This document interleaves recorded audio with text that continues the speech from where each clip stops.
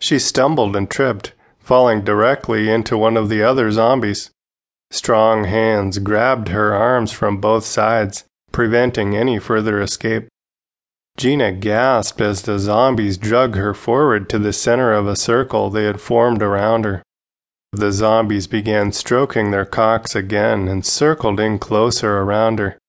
They began mumbling something in unison, a low, sing-song rumble that she couldn't understand. The chanting threaded its way into her brain, and again Gina was mesmerized by the huge, hard members, the engorged heads, the incredible width. They didn't seem to be intent on hurting her.